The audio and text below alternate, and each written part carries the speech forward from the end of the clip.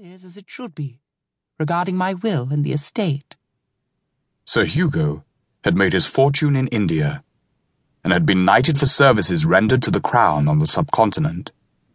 Consequently, the Halsteads inhabited that nebulous social stratum of upper gentry, lower aristocracy, and were, in common parlance, comfortably well off. The Lowndes Street house reflected that. A highly respectable address in a well-to-do neighborhood. Even Lady Halstead's bedroom, with its large modern bed, damask curtains, matching upholstery and counterpane, and the well-polished, good-quality furniture, attested to the family's standing.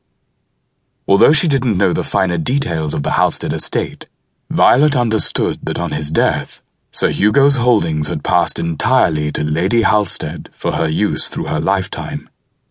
On her death, the estate would be divided according to the provisions of Sir Hugo's will, which gave equal portions to each of the 4 Halstead children.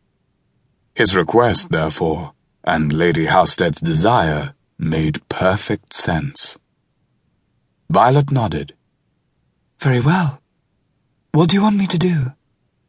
Although her mind was still clear and surprisingly shrewd, Lady Halstead had grown increasingly frail and now remained abed for much of her days. Managing the stairs was an effort, one she undertook only when she deemed it necessary. Violet routinely managed the small household in Lowndes Street, just south of Lowndes Square, with only herself, Lady Halstead, Tilly, her ladyship's maid, and cook. It wasn't an onerous duty, especially as all 4 women got along well. Violet's years with Lady Halstead had been peaceful and untrammeled, a gentle, undemanding, if unexciting existence. Sinking back once more, Lady Halstead sighed. Sadly, old Runcorn too passed on last year. So, I suppose we must summon that young son of his.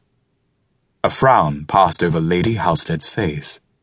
I really must decide if the boy is up to the task of managing my affairs. The late Arthur Runcorn had been the Halsteads' man of business for many years. Violet had only met Mr. Andrew Runcorn, the boy, once, when he'd come seeking her ladyship's signature on some form. Although young to the extent of being several years shy of Violet's own 34 years, she'd formed a favorable impression of the earnest Mr. Runcorn Jr. He'd seemed honest and sincere, and willing to please.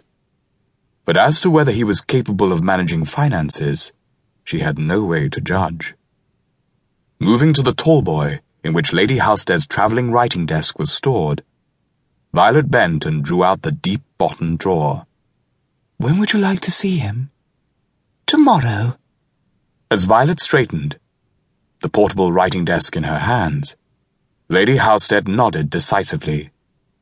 Write a note and ask him to call tomorrow morning, and he should bring a listing of all the properties and investments that make up the estate. Tell him I wish to conduct a full review. Violet carried the writing desk to the small table before the armchair on the other side of the bed. After laying out paper, ink, and pen, she looked at her ladyship. Would you like to dictate? Lady Halstead waved the suggestion away. No. Her lips lifted in a smile. You know how to phrase things better than I. Violet smiled back, dipped the nib in the ink, and bent to her task. Lady Halstead had been frowning for the last 5 minutes. In the sitting room downstairs, seated in an armchair to her ladyship's right, Violet wondered what, in Andrew Runcorn's summation of Lady Halstead's estate, was at fault. The young man of business had responded immediately to the summons Violet had dispatched yesterday with a brief note, and, today, had duly presented himself at the house on the dot of 11 o'clock, as requested. Of medium build, with a boyishly round face, brown hair, and wide brown eyes, the younger Runcorn